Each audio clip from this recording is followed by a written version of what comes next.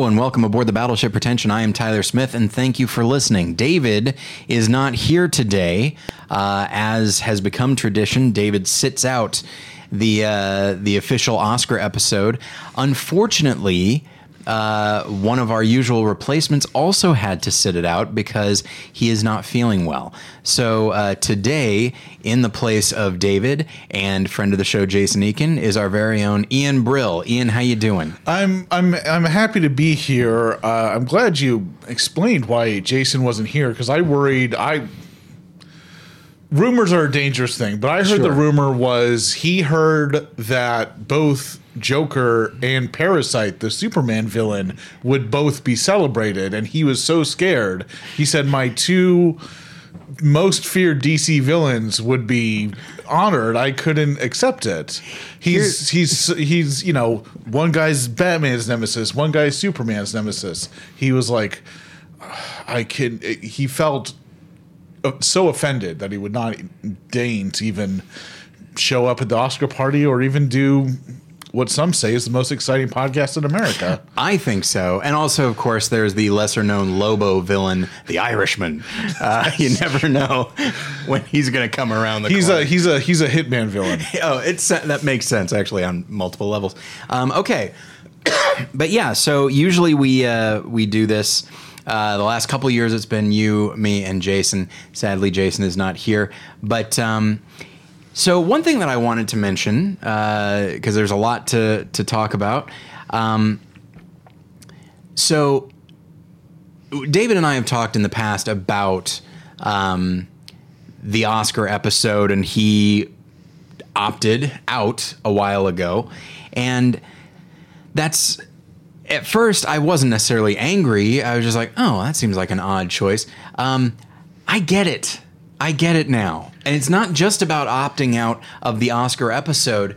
It's the awards themselves. I mean, I get pulled in once they've started and I enjoy them. And you never know when a surprise is going to happen. And there were some major surprises tonight. So that's all well and good. But there is, there's a lot of doing this podcast.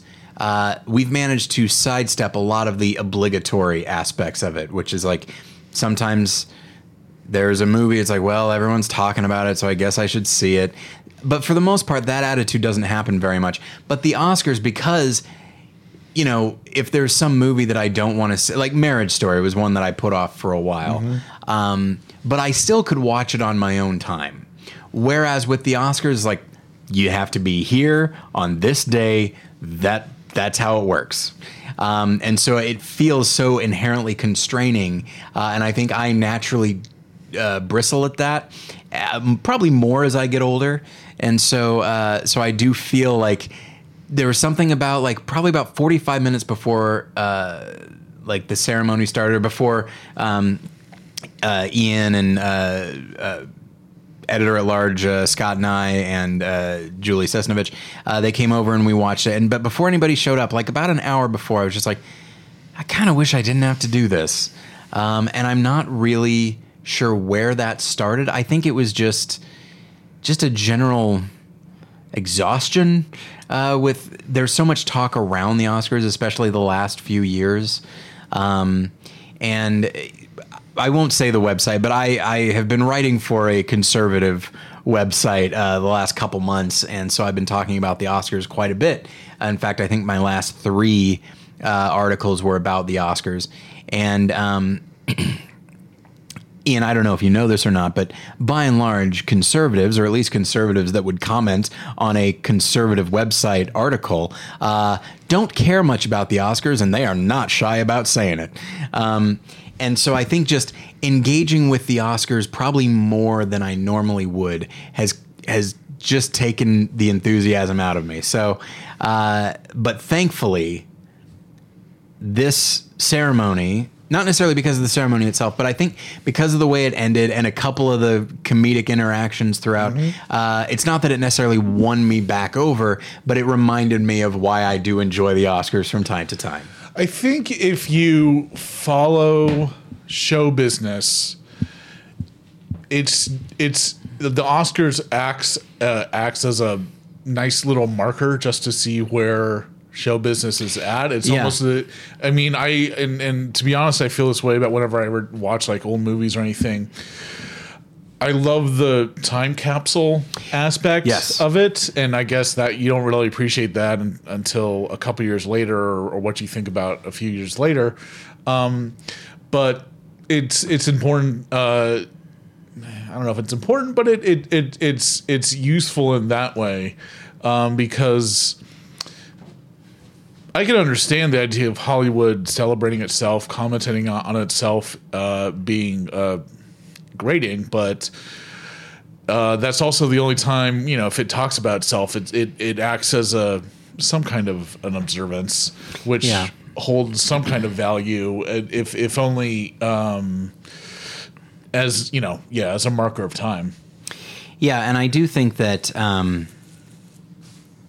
So over on my other podcast, More Than One Lesson, for a while, Josh Long and I were doing a mini-sode series called The Best of Pictures, where we went through and watched and talked about every Best Picture winner.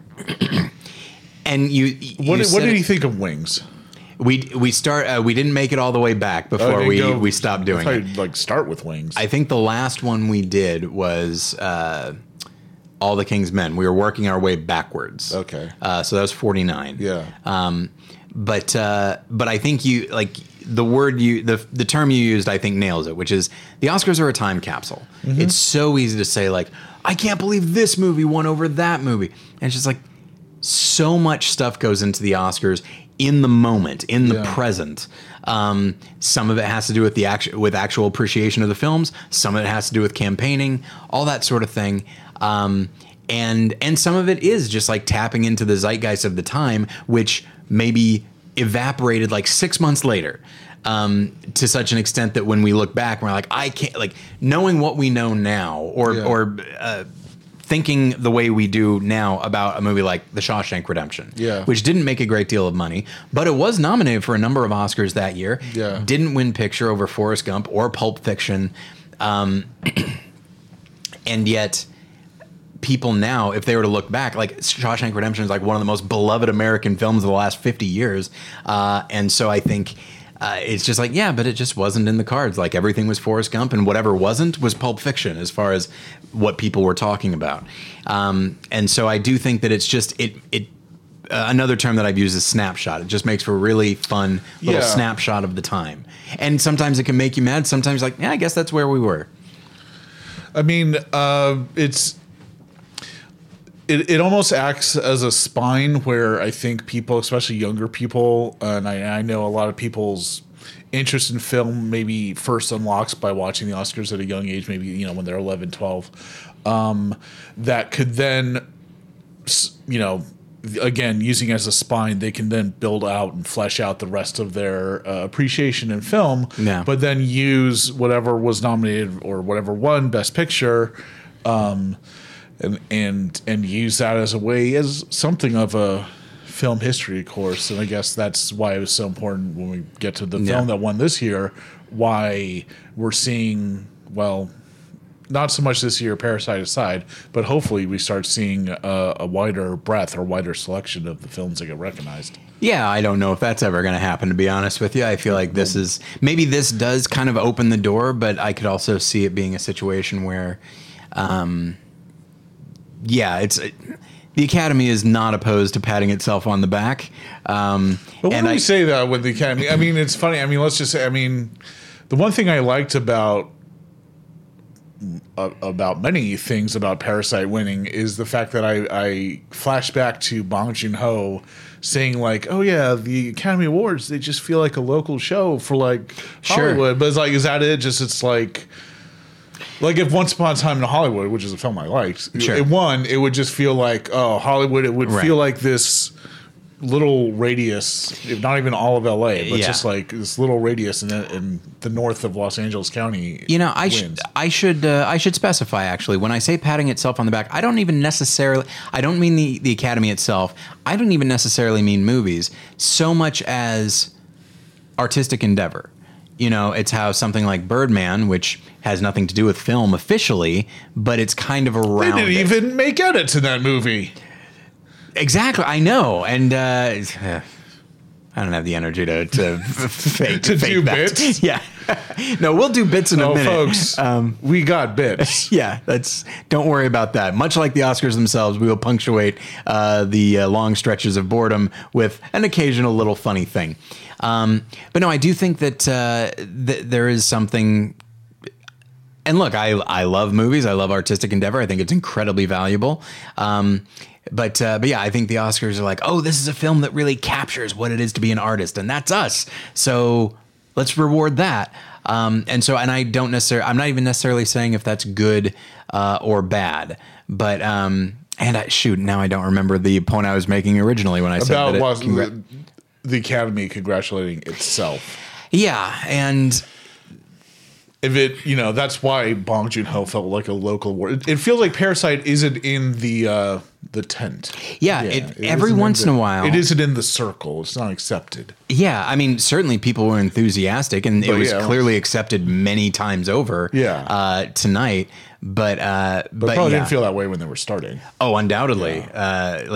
It is every once in a while, it's kind of neat when a movie breaks through and does what nobody expected it to do.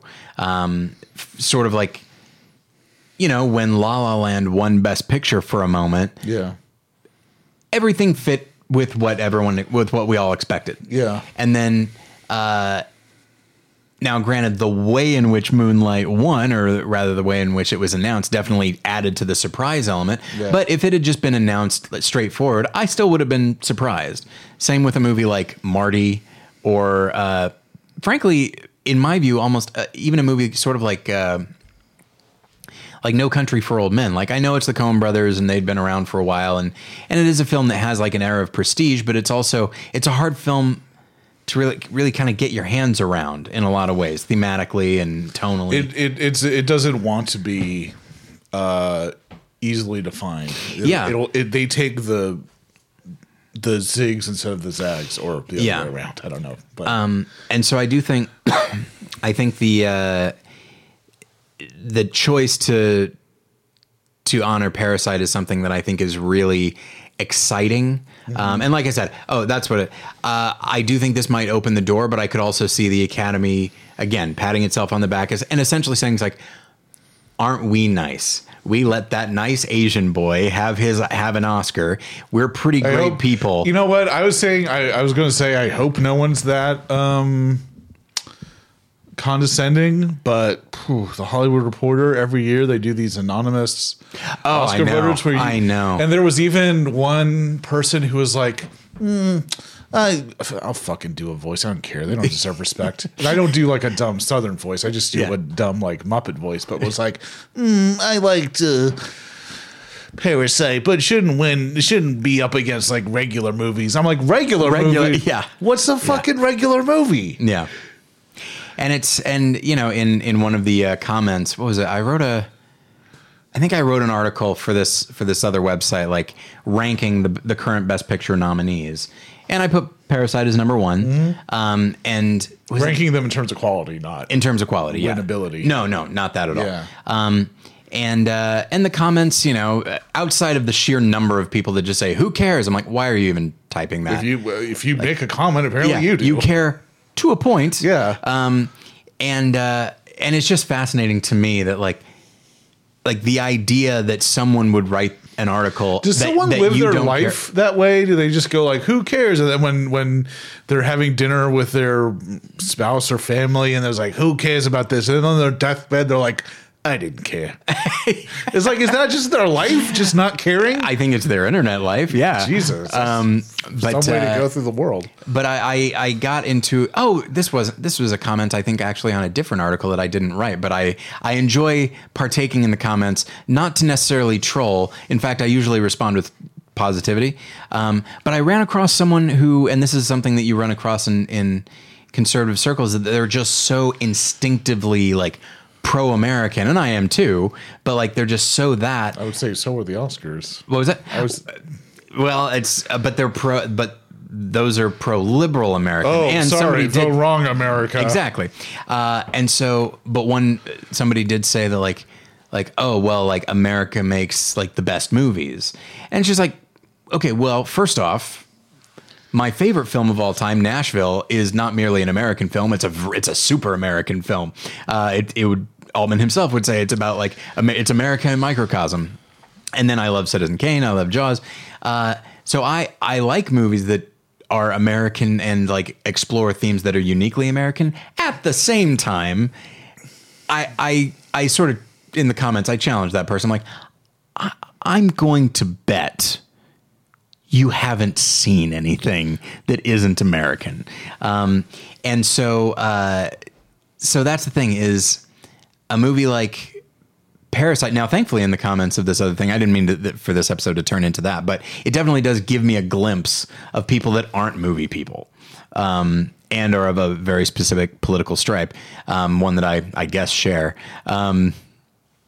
But yeah, there were some that said like Parasite is a great movie, or Parasite sounds like a great movie. I guess I should see it. Mm-hmm. And so, yeah, I do think that Hollywood Reporter article of literally saying it's like it should be a regular movie, or did he say regular or real? I don't remember. No, I think I remember regular. I think regular. Just that, and then talking about like, well, it's like The Irishman was boring, and just like talking about this or that, and it's just like, man, how do these people like get in the industry by having such? I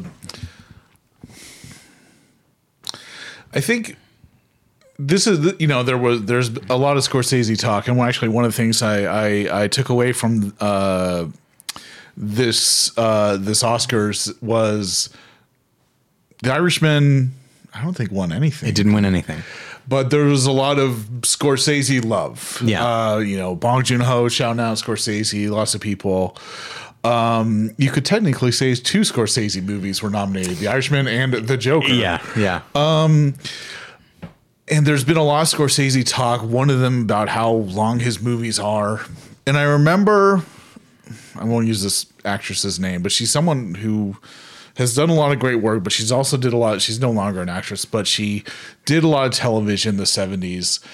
And one of her arguments against the length of Scorsese's films and her idea that they need to be edited more, despite the fact Scorsese works as one of the greatest editors of all time. Yeah, Thelma Schoonmaker, is that this person said a scene needs to explain something. If it doesn't explain something, then it just has to be excised. I thought like this is a person who did so much television work, did so much perfunctory work. Yeah, and I think so many people getting a job in show business and making a career in show business is amazing because it's very hard to do. It's very hard to deal with the amount of rejection you're going to get. But once you're no longer just a foot in the door, once you're entirely in the door, things can feel very rote and perfunctory, just like any other job, I suppose. And then when you're dealing with something that wants to luxuriate, wants to take its time, that doesn't want to just speed and get there the way I think something, frankly, like 1917 does. Yeah. Then you are maybe gobsmacked by it, or at least taken aback by it. Yeah, I mean, think unfortunately that's a lot of people in the Academy and a lot of people in show business. Yeah, I mean, I think we don't actually know who wrote that article for Hollywood Reporter. If I had to guess, every time I read it, my assumption is that it's an older person. Oh, absolutely, yeah. Because I think the industry and the Academy has changed significantly, and this person is wondering, it's like, what happened to the Academy I knew? The Academy where 1917 is the obvious winner because it's a war movie, damn it. Yeah, it's about British war movie, and they're... they deal with stuff, but this time it's different because it looks like a video game. Yeah, well, I guess there's that true, but it is frustrating. Maybe one of the things that gets me about the Oscars is it forces everybody to think in terms of what does good and bad mean, and then what does my grandpa think is good and bad? Sure, yeah. And then at the core of that is, what is a movie for? There are people out there who say in a very prescriptive way that like movies are entertainment or movies are story based. And as time has gone on, because I thought that as well,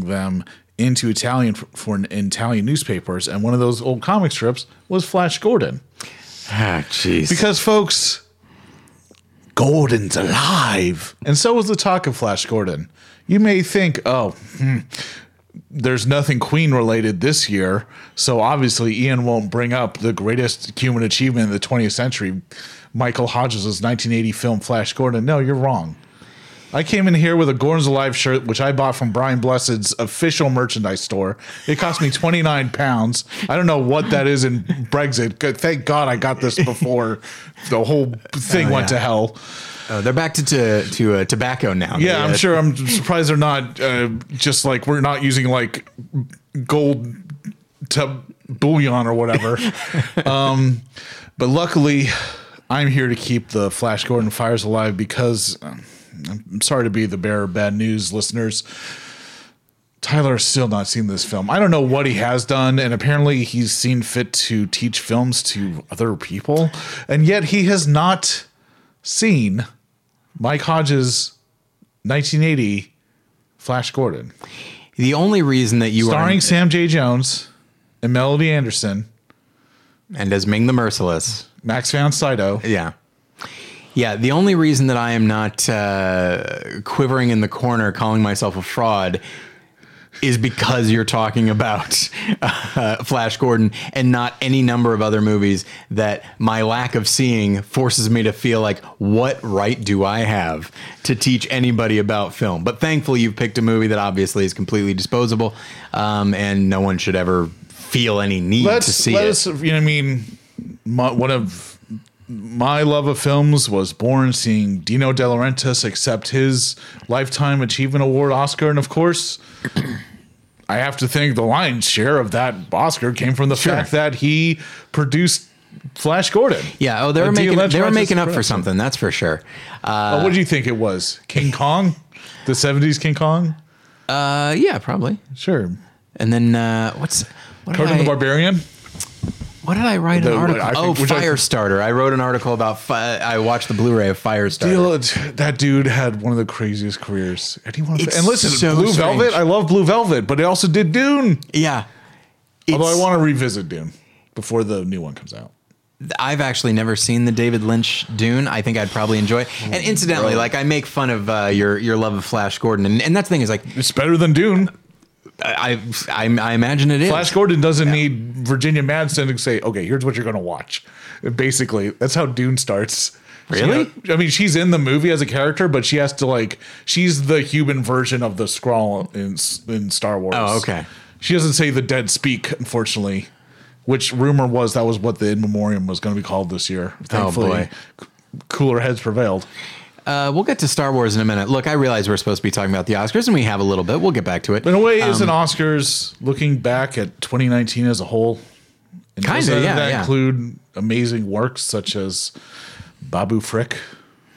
Yeah, I love Babu Frick. No. But I didn't like that movie. No. Oh, okay. I was gonna say, do you like Babu Frick in the way you liked Snoke so much, where it's fake, or do you actually like the character? I am heartbroken at the way they did Snoke dirty. Yeah, they just they Snoked him out.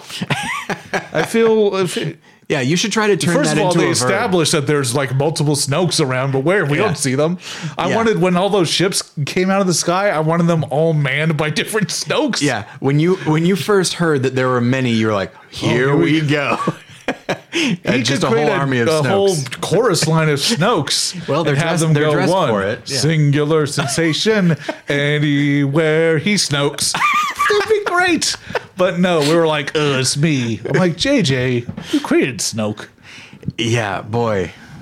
I mean, David and I have talked about it on the show quite a bit, but the more I think about, man, talk about a movie where it's like, hey, every scene has to have crucial information. That's crucial information that was probably 80 yard in and found in the edit. Yeah, and it's just like, that's the movie you get when you are not thinking about tone, character, adventure. You're only thinking about let's just get this done. Let's just keep going.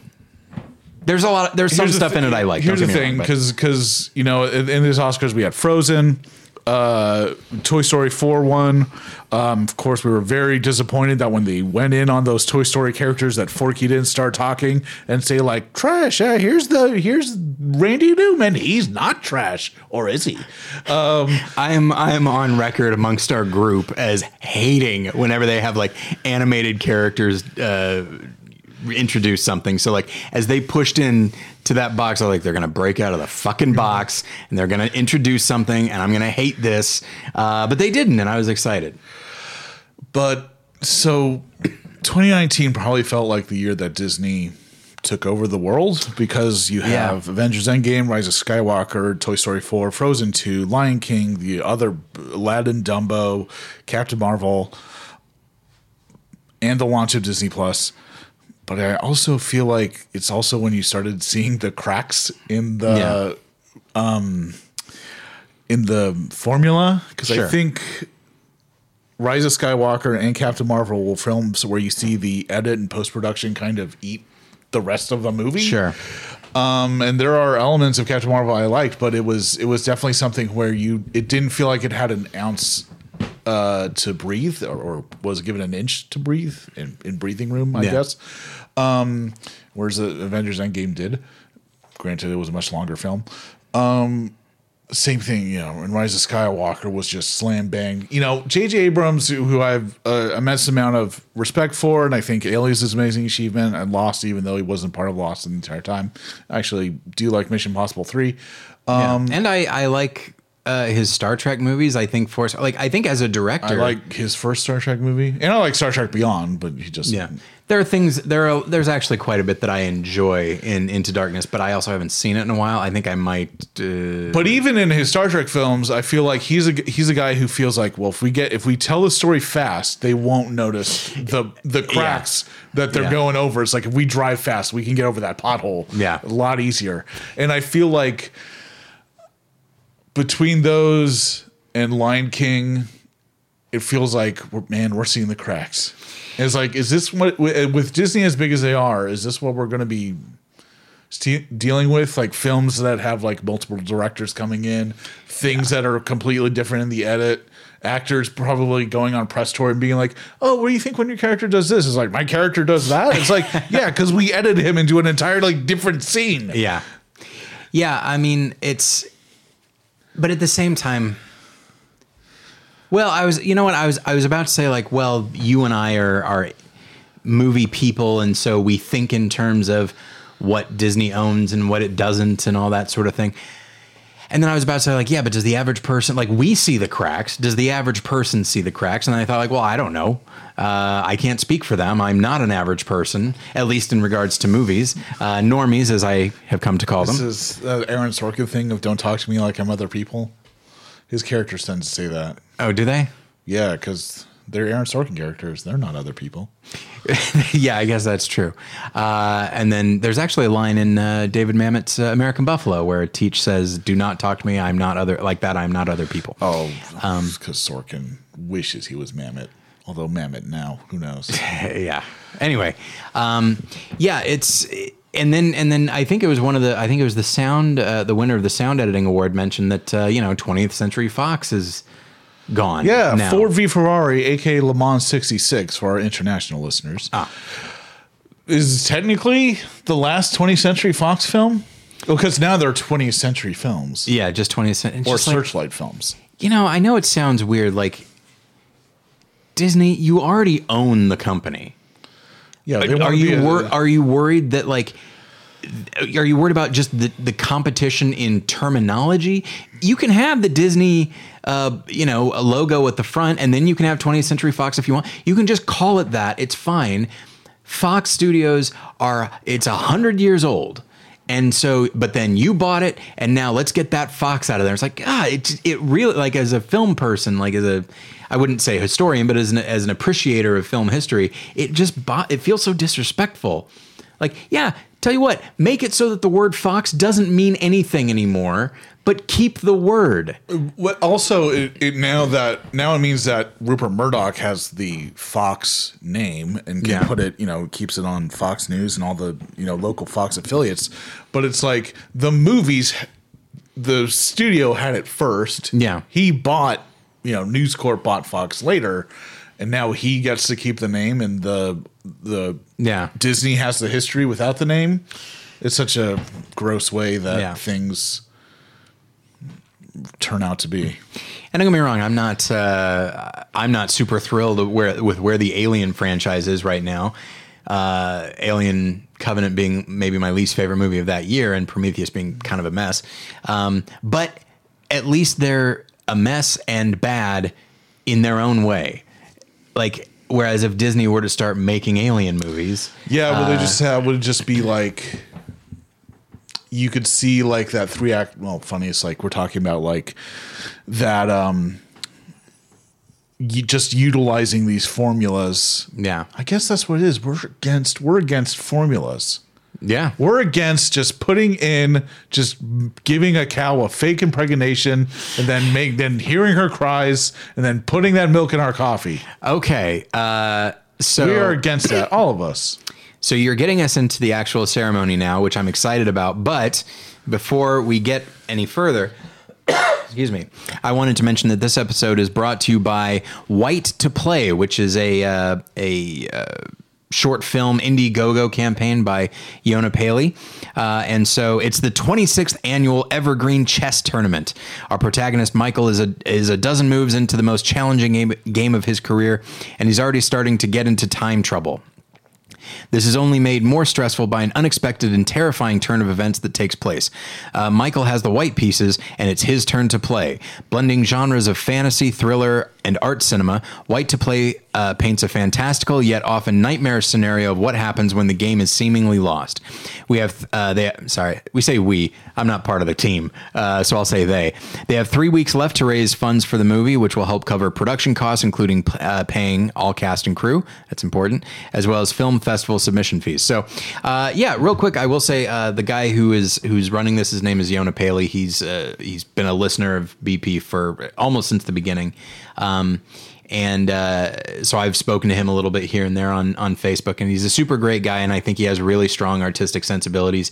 And the idea here of something as seemingly innocuous as a chess game, albeit it's a chess tournament, so its stakes are a little bit higher, but like something is as small and concentrated as that. But then we go inside like the turmoil when someone is like, am I making the right move? And the concept of that is very interesting to me. So we at BP are very much in favor of independent film, however it gets funded, and Yona has chosen to go with Indiegogo. So I would highly recommend, check it out. Like everything, anything that you can give, even if it's $5, $10, everything helps. And as he mentioned, he wants to make sure that he can pay his cast and crew, which is another thing that when you're making a short film, everyone just kind of assumes like, all right, I guess it's just credit, and if I'm lucky, catering. But no, Yona wants to pay everybody, and so it's a film that sounds good to me. And so if you go to battleshippretension.com, on the left side of the page, you'll see a little graphic there that says White to Play, and just click on that and help Yona out with the film. So what are some of your favorite chess movies? Gosh, I can't think of. I saw Searching for Bobby Fischer, which I liked. I did see the movie Pawn Sacrifice, which has good things in it. But that's the Bobby Fischer. That's the Tobey Maguire. Tobey Maguire, yeah. And Liev Schreiber plays the Russian guy, Spassky. Yeah. And he does a great job, as he always does. And I think the film is not bad. It just gets to be a little bit repetitive. Like it doesn't, it's to go back to this idea of each scene giving you new information. While I don't necessarily think that's the case, if you just, I think each scene of a movie should communicate something new or maybe confirm something. But if every single scene is confirmation of the thing you already knew, after a while, you're just like, okay, this is beginning to wear on me a little bit. And with Pawn Sacrifice, it's like Bobby Fischer was crazy and great at chess. Get ready for 2 hours of that. Unfortunately, I think scene after scene confirming something is something we're seeing in a lot of the movies that were. Sure. I mean, Joker for me. I just saw Joker 2 nights ago. For the first time? Yes. Okay. Strangely enough, I saw it the day before I went to see Birds of Prey, which it was somehow fitting. Yeah. But and I heard plenty about it beforehand, but I was so surprised how a movie could be so heavy-handed, but also feel like there's so little in it. It's down to the fact it's shallow, but it's so it's so convinced down of to how the fact that like once you're watching Joker's speech at the end on this talk show that's clearly indebted to King of Comedy, which is one of my favorite movies of all time. Yeah. By the way, but doesn't deserve to touch King of Comedy's shoes. but it's like once you see his speech, his main anger is people aren't polite enough. Yeah, I mean, it's like, yeah, I did a whole More Than One Lesson episode about this, which is like, I don't think the film has a central thesis. It seems to want to blame everyone, but not absolve him. I think it's a film that's just generally misanthropic, which by the way, I'm kind of okay with. Is mad that people aren't respectful enough. Exactly. And so like, what the fuck? Yeah. And by the way, the idea of a kind of class war, that was done better in Dark Knight Rises, which is the worst of the Nolan movies. Yeah. And I will say, like, I'm perfectly fine. This is something that came up tonight. I am not merely perfectly fine. I'm happy that Joaquin Phoenix won an Oscar for this film because I think it's a great performance. It's so great. It tricked everyone into thinking the movie was better. And it's an uninhibited performance. Like I think he understands that character more than Todd Phillips does. Yeah. I think he finds stuff in that writing that's not actually there. To the point where, like, I almost feel like that film is like a Flowers for Algernon film. he literally becomes a more verbose and a better speaker because he learns his mom isn't his mom or some shit. Yeah. Like, what the fuck? Like, his entire character has to change. And yeah, the only way, I mean, honest to God, like, I used to say, like, oh, it's easy to award performances that were in good films. They should award people who are good in bad films. It's like, oh, tonight they kind of did. Yeah, absolutely. And that's the other thing is, like, I think technically there's some good stuff. I think I like Gary Goldman's stand up.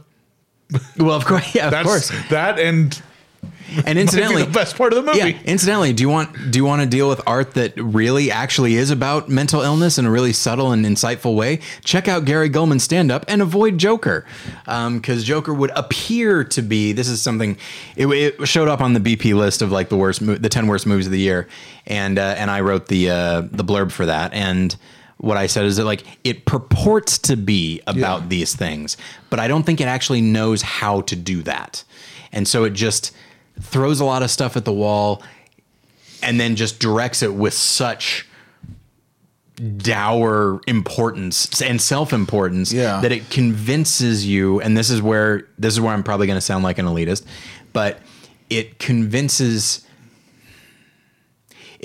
people that haven't seen movies like this already that, like, this is pretty amazing. Like, I remember honestly when I saw The Dark Knight, and so many people were just like going crazy about that depiction of Joker, and it is good, and Heath Ledger's really good. They're like, oh my gosh, that's the most amazing thing I've seen ever. I haven't seen anything like that. And it's like, yeah, I bet you haven't. Yeah, I guess the average person hasn't. Meanwhile, I've said this on the show before, it's like, we saw a character like this the previous year with Anton Chigurh, who also has a Two-Face quality to him. Exactly, that's the thing. It's like, I'm like, why isn't? I'm honestly surprised that that You Were Never Really Here was never taken off by like Reddit meatheads. Yeah. Considering what that film is about and the kind of character Joaquin Phoenix plays, but I almost feel like people like that's the movie that Joker wishes it could be, along with a lot of other movies where I think Joaquin Phoenix is so much better, like The Master, like. Yeah, I mean, I would have preferred that he went for something like The Master, even Inherent Vice, which is a film I don't necessarily love, but I think he's good in everything. He's very reliable, and as far as his speech, I mean, he launches that felt like into the real life version of the like. If the Joker film had more of a sense of itself, like that's what the film his speech at the end would be. And instead of shooting Robert De Niro, he sees that he has milk in his coffee and he bangs it on his head. I mean, his speech, like, I'm sure a lot of people will take issue with him, like, exploiting the occasion of the Academy Awards, as Patty Chayefsky once said. But I do really like, he actually seemed to sort of get into this thing towards the end where he talks about the nature of forgiveness, and that, like, when someone makes a mistake, and he specifically uses the word cancel. He says, like, rather than cancel them out, we instead talk to them and try to get them to, like, change or give them a chance at redemption and all that sort of thing. And I remember like really liking that. Because I don't know if he's overtly talking about cancel culture or anything like that. But I took note of it. And it's, you know, in the same way that Laura Dern references her famous parents, Joaquin Phoenix referenced his brother. And unfortunately, a lot of the things that we know about his, like the primary thing that we know about his brother at this point is he was an actor who died tragically before his time. And I hope his performances live on. I hope so too. But that's the thing is like, if we know him as like a great actor, there's also this thing that comes with it. Sure, yeah. You feel like there's a potential that was never reached, which I suppose. But what I like is that he didn't make that the focus of that part of the speech, the absence of his brother. Undoubtedly, he was getting emotional. Everyone in the room knew what was going on there. But at the same time, he says, like, my brother wrote this lyric and it was this. Yeah. Like he emphasized not the loss of his brother, but the artistic contribution of his brother. And that was something that like really got to me. I liked it a lot. I mean, it's because I think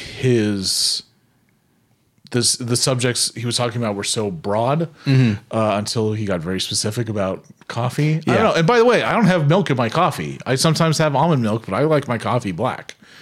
But I love my coffee. You're a better person than I am, I guess. No, I mean, I still actually don't do a lot of dairy. I mean, I have pizza, but that's kind of it, dude. I can't, you know, this is a weird conversation to have, but like, I can't do it like I used to. I used to have pizza a lot. I used to have mac and cheese. You get older, I'm like, this has destroyed my stomach. Like we had pizza today, and I'm nervous. Like when I see people go keto, and it's like, oh, it's like paleo, but you can do cheese. So I'm like, it's a worse version of paleo. Like I don't get that. I don't get the appeal of it all. I'm just like, oh, we can eat pizza, but it's got cauliflower crust. I'm like, ugh. Yeah, like I used to enjoy ice cream. I can't do that anymore. It's getting older, man. Okay. Maybe that's what he was talking about. He's like, oh, I can't do dairy in the coffee as much as I used to. But no, it's because his subjects were so broad. I mean, I feel like, he was touching on things, but in a way that I think we can all agree. It's funny when I feel like when we talk about Hollywood, I don't think these folks are in the trenches of such online combatants. When you talk about cancel culture and this and that, like for better or worse, probably for better, I don't think a lot of people there are quite into it, and they probably just hear things they hear from as the great Brian from REO Speedwagon said, heard it from a friend who heard it from a friend. Yeah. So it's like, I don't think they're really touching. I don't think they're really trying to combat anything unless just in a more general, love each other kind of way. Yeah, it's. I'm trying to think of the other speeches. I mean, Oh, go ahead. There was a lot of talk of that was trying to compensate for the lack of people of color nominated, the fact that no women were nominated for director, even though we had amazing films directed by women like Greta Gerwig doing Little Women and Lulu Wang doing The Farewell. Lorraine Scafari, I think, did a great job with Hustlers. Yeah, with Hustlers, which was completely shut out. Yeah, it was. No, not even best adapted screenplay. No. Holy moly, folks. Yeah. And okay, I'm glad that's being recognized, but there's almost like when Chris Rock hosted the Oscars after the Oscars So White, and that was 3 years ago. Yeah. And so when we keep having these jokes and stuff, but it feels like nothing changes. It feels like, as another great Ian said, it feels like you're screaming at a wall. And it can be like that performative wokeness that we all worry of being accused of, but that's probably not fair on the people making those statements or because they're not in a great deal of control of what happens, but it only means so much until we actually start to see changes happen, which I guess is making the Parasite win actually feels like, okay, whew, maybe they're not afraid to nominate a movie that's entirely in a foreign language except for 2 sentences that are in English, right? Which were the only 2 sentences that made the trailer. Hopefully things will change because I don't want to just I don't want to laugh when we notice the lack of female directors. I want to see parody. Pariti. Yeah. Although I'd love to see a parody too. Sure, that'd be I'd love great. to just see like the Oscars happen and then Zuckers get together and they do an entire parody of the Oscars right afterwards. I would also love to see that. But until that happens, I would just love to see. I mean, there's 5 nominees. So I don't know if you could have an equal amount of men and women, but just like something where it's just like we're just even having one woman nominate isn't a novelty. Where can you have 2 and you don't have to like no one person has to have the burden and then gets asked all the stupid questions on the red carpet. It's just like it should be normal. It shouldn't be shouldn't have to be a fight. Not in 2020. It shouldn't have to be a fight, but. And it's as often it is. And I think it winds up being like I think my problem when people talk about the Oscars in this way is not the thing itself. It's more just like, oh, this is deeper than the Oscars. Like this is the Oscars are usually reflective of the industry. And the industry is such that while more movies are being directed by women, which is great, movies of varying budgets, it used to be that like, because people did say that like, well, the reason that women aren't nominated is because the movies that are nominated usually are bigger budgets. They're more epic. They're more, there's more spectacular, and female directors are not usually trusted with budgets that big. But that's starting to change. Like even the Hurt Locker was but then that speaks to a kind of bigger systematic problem. Sure, of course, yeah. And so. Yeah, so the question it's almost like a chicken or the egg kind of thing, which is like if you were to start nominating, like actively nominating like female directors, well, an Oscar nomination guarantees more work, and then not just for you, but people that look like you or people who can appeal to a different type of audience or whatever.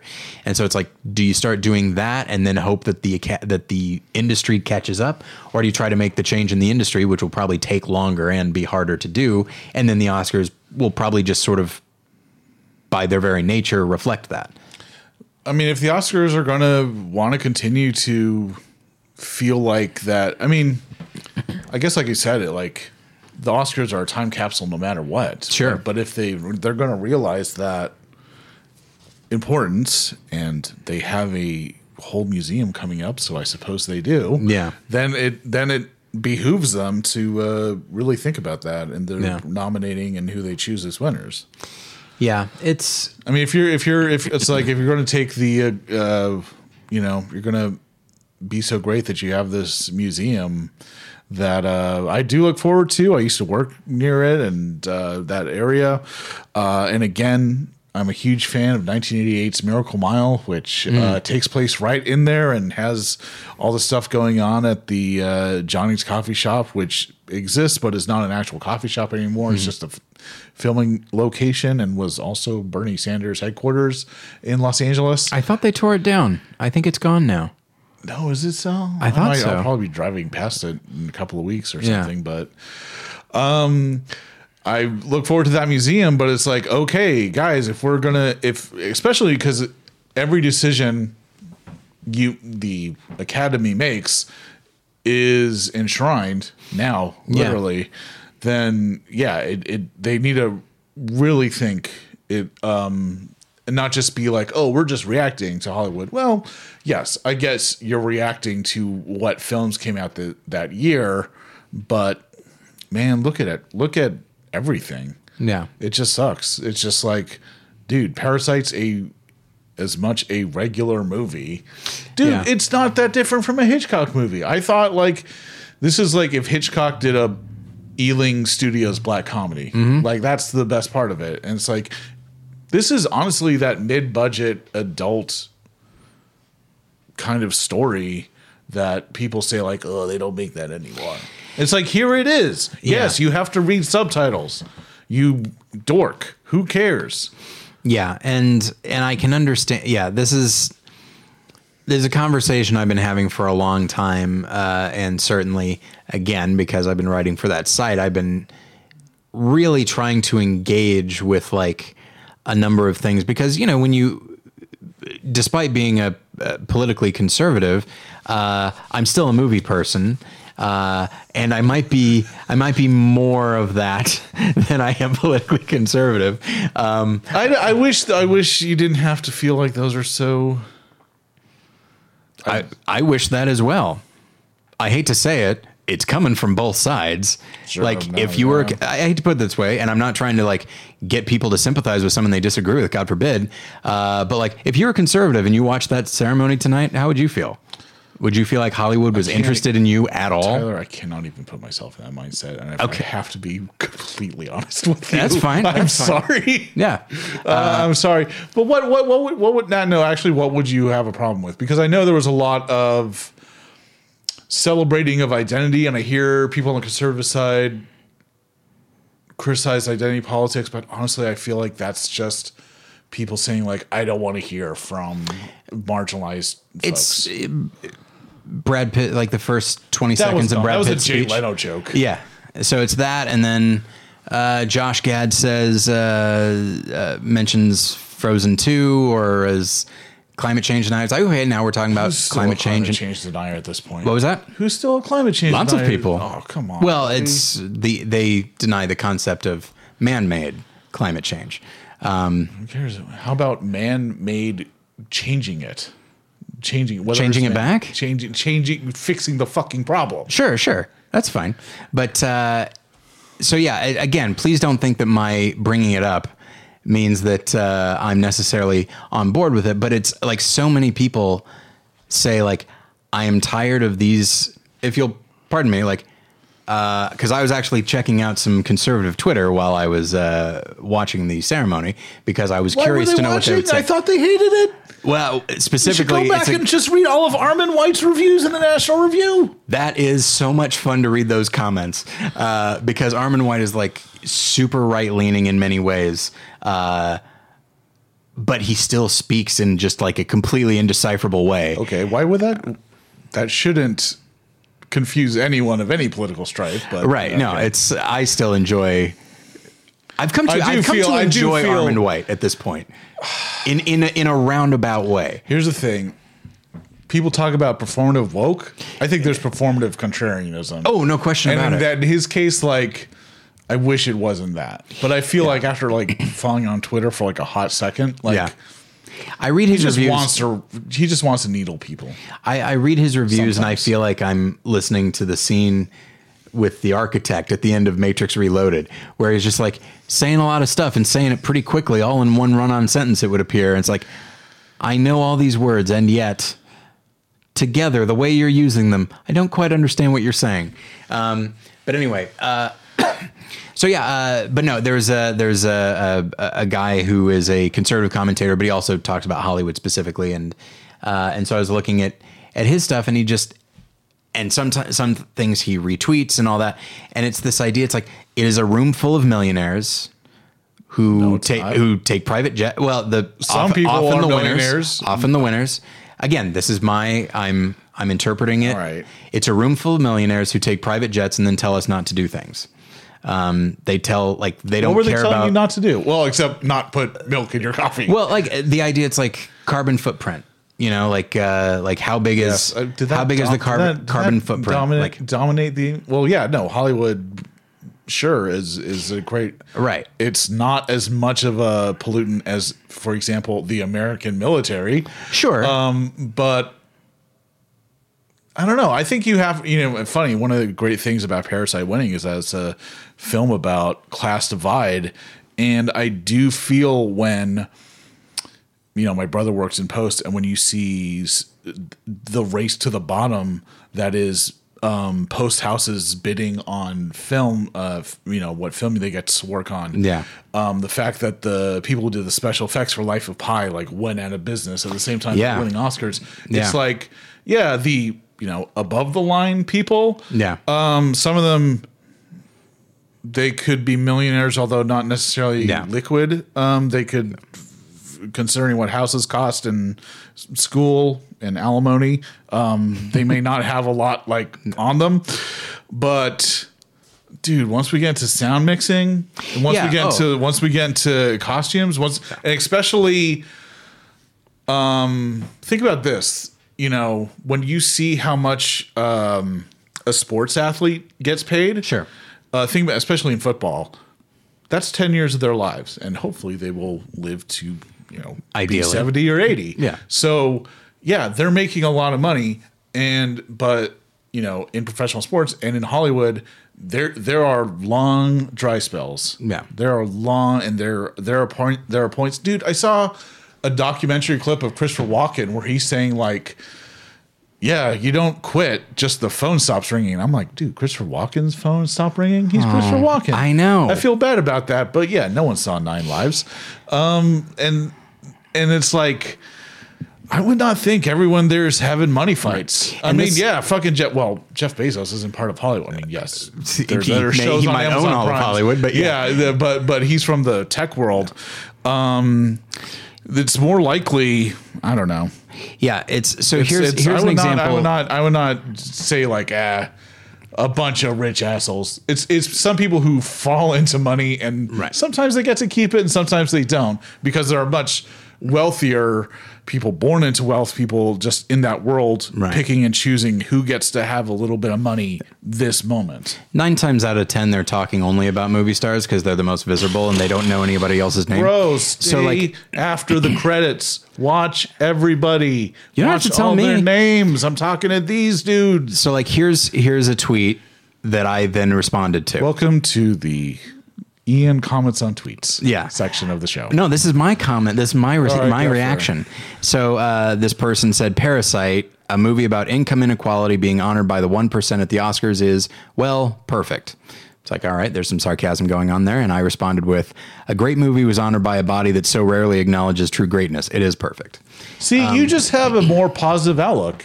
Well, I wouldn't argue with that. I did say you have a positive outlook. Yeah. I said you have a more positive outlook than what we're comparing it against. Well, if we could just reduce it. By the way, there's people of all political stripes who just want to say he's fucking.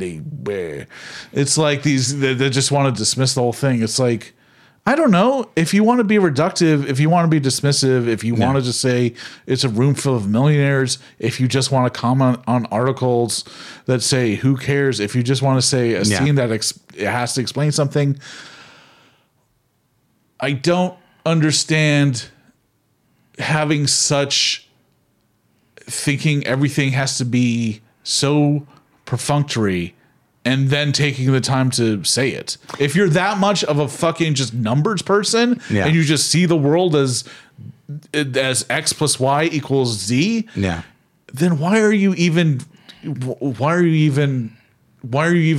taking the time to verbalize this with the rest of us? Why aren't you just doing my fucking taxes? And not that that's the only thing you're good for.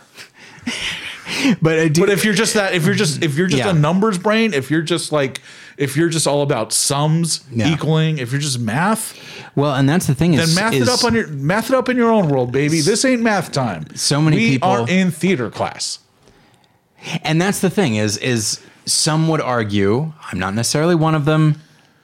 For God's sake, I'm just trying to represent the other side, because for the most part, it isn't when people are talking about movies.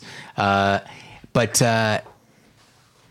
no, I think some would say the Oscars, the number of people that say I used to watch the Oscars until people started incorporating non-thank yous into their speeches. Until they started addressing politics overtly. Now, my answer is that has always happened. Yeah. That's not a new thing. And I think it has to do with so I mentioned Paddy Chayefsky earlier. Are you familiar with the There was thing this that whole he said? thing with is it Vanessa Redgrave, yeah. Who's had a pro-Palestinian speech. Yeah. He said, like, we shouldn't use an Oscar for this. Meanwhile, the dude wrote Network, which is a whole fucking movie about speeches. But Right. I guess no one gave him any Oscars. So that's fine. Well, he did win an Oscar for He won an Network, Oscar for it. Yeah. But that movie is Speeches, the movie.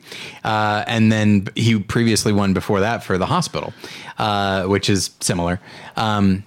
But I took the time to memorize his comments because I always, first off, I just love the way Paddy Chayefsky writes, and clearly he prepared this like backstage, and it feels like a Paddy Chayefsky speech where he says, let's see, he goes, I just wanted to say, personal opinion, of course, that I am sick and tired of people exploiting the occasion of the Academy Awards, applause break, for the propagation of their own personal and political propaganda, which is just such a Chayefsky thing. He goes, I would like to suggest to Miss Redgrave that her winning an Academy Award was not a pivotal moment in history. It did not require a proclamation, and a simple thank you would have sufficed. Now, first off, the audience at the time loved it. And what gets me is that if David and I, like, we have a movie related show. And while I do think art impacts, it like touches on everything. So I don't have a problem with us occasionally talking about politics on the show or religion or whatever.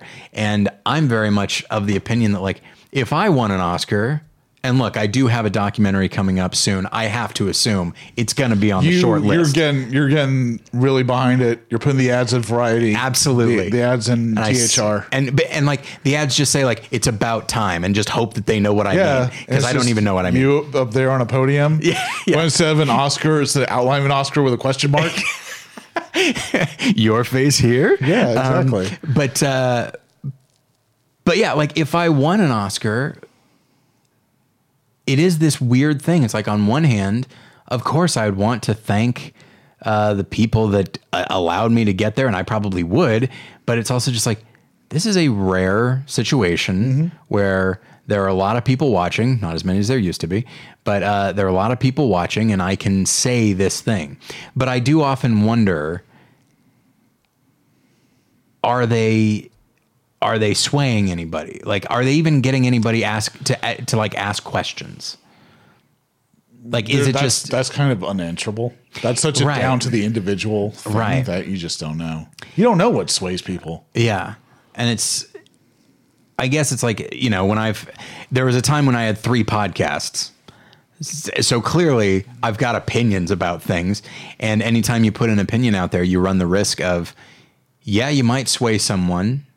You might also alienate someone, but you got to be true to yourself and say what works for you. I guess for me, it's more just like, and don't get me wrong, when Renee Zellweger did not care about the time limit, which is fine with me. I liked her speech.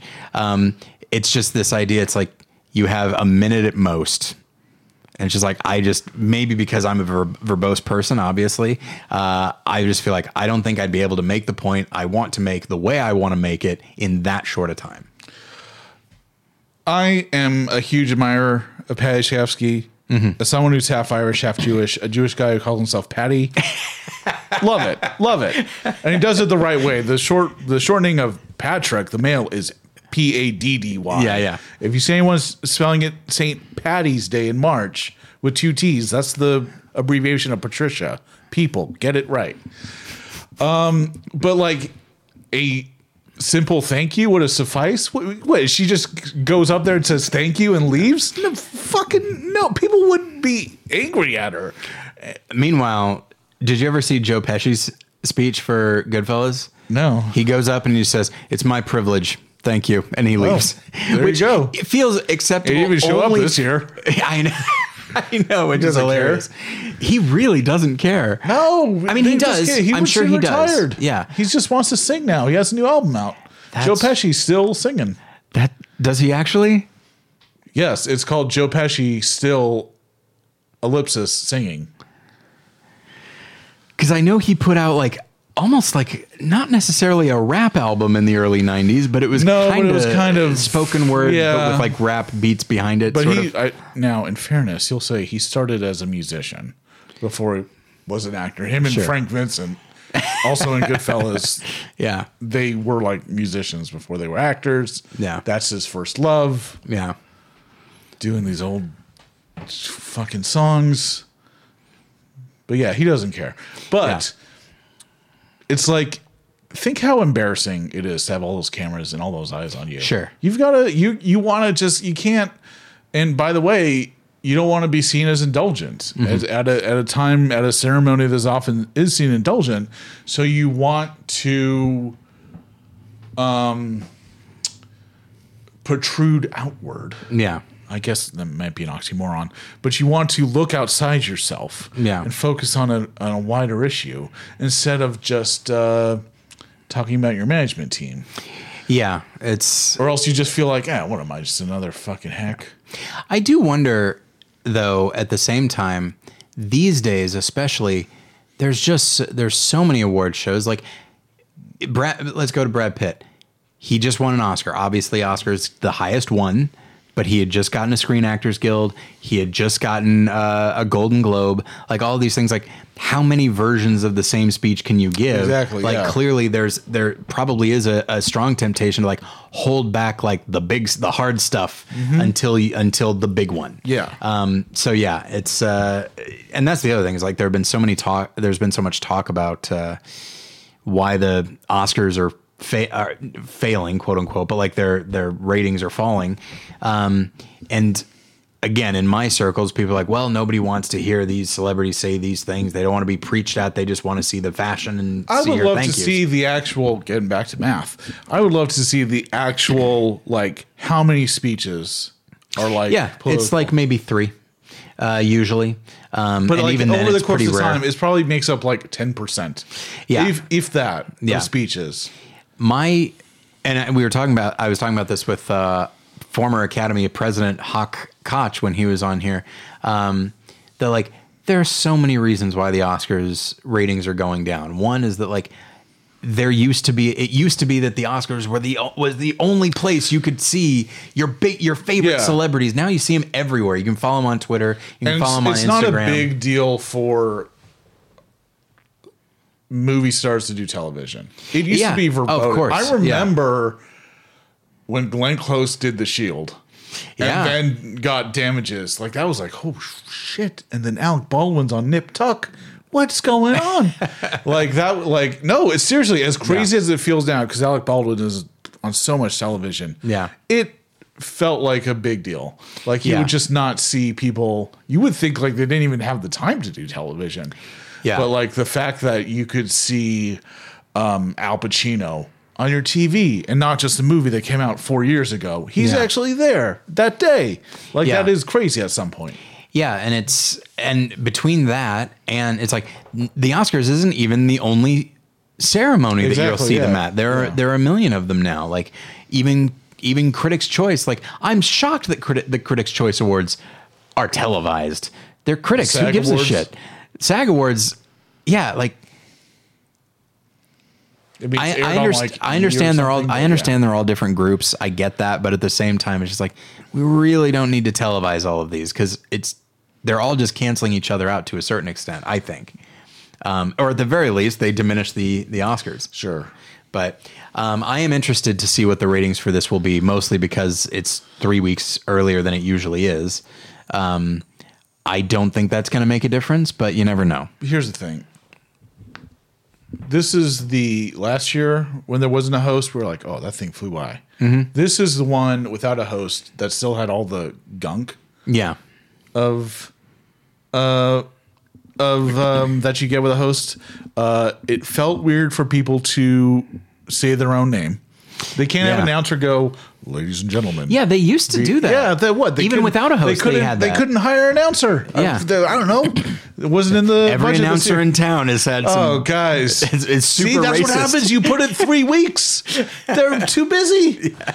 Yeah. So that was weird, although I'm sure Kelly Marie Tran had more lines in her moment in the Oscar than she had in Rise of Skywalker. But that was weird. And then it was weird to do something that celebrated music and then just bring out Eminem with who was that not there to receive his Oscar the first time. Yeah. Then to have him come out with a mic that wasn't working. And then we were robbed. I would say robbed of a chance to see Eminem and Elton John back together. Oh, that's true. They opened up the Grammys that one year. Yeah. And people loved it. Elton John sang the Dido part of Stan. Yeah. We didn't get that this year. Why not? And if anything, there's more Stans than ever.